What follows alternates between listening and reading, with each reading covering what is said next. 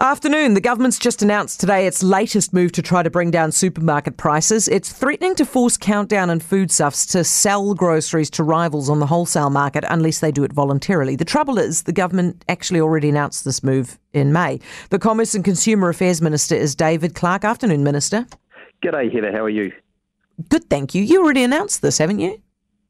Look, this announcement today is about how a regulatory backstop would work. We've foreshadowed that we would supply the detail and that would go in a bill through Parliament so everyone has a say on it, so we get the best possible laws in place. Wait, so are you telling me you wheeled out the Prime Minister to announce the nitty-gritty details of this? Well, I think what we're signalling very clearly is that we expect supermarkets to lock in good faith wholesale arrangements on their own terms now, because otherwise the government will have no problem stepping in to do it for them. Every Kiwi knows the cost of living is a really huge challenge at the moment because of global factors. I see what you're doing here, David. I see what you're doing here. You're using. And we're keen to get on with making sure that there is a response on the cost of living. You're incorrigible. You're using a boring old detail announcement to try and get your messaging out again. Good on you. Anyway, let's talk about this. So when are you going to have this legislation passed? By the end of the year?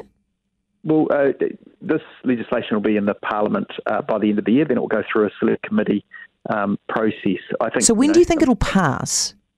Look, I'd expect it to pass early next year. Okay, so and then you give them a year. So really, we're talking about this kicking in at maybe 2024, start of 2024.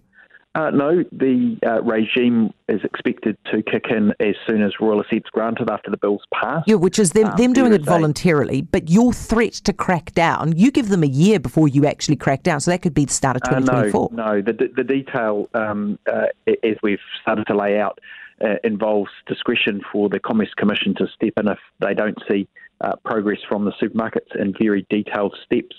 What they've got to have done by 3 months, what they've got to have done by 6 months.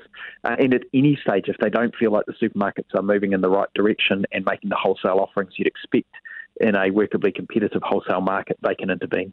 Yeah. David, did you have this one in your back pocket so you could change the subject from Gaurav Sharma? Look, I think that matter's settled. He can expel from our caucus. It's not settled. Did you see what he just did in the House? Look, honestly, we have moved on ourselves and we're getting on with the issues that Kiwis are worried about, which is, the cost of living. That's the fact of the matter.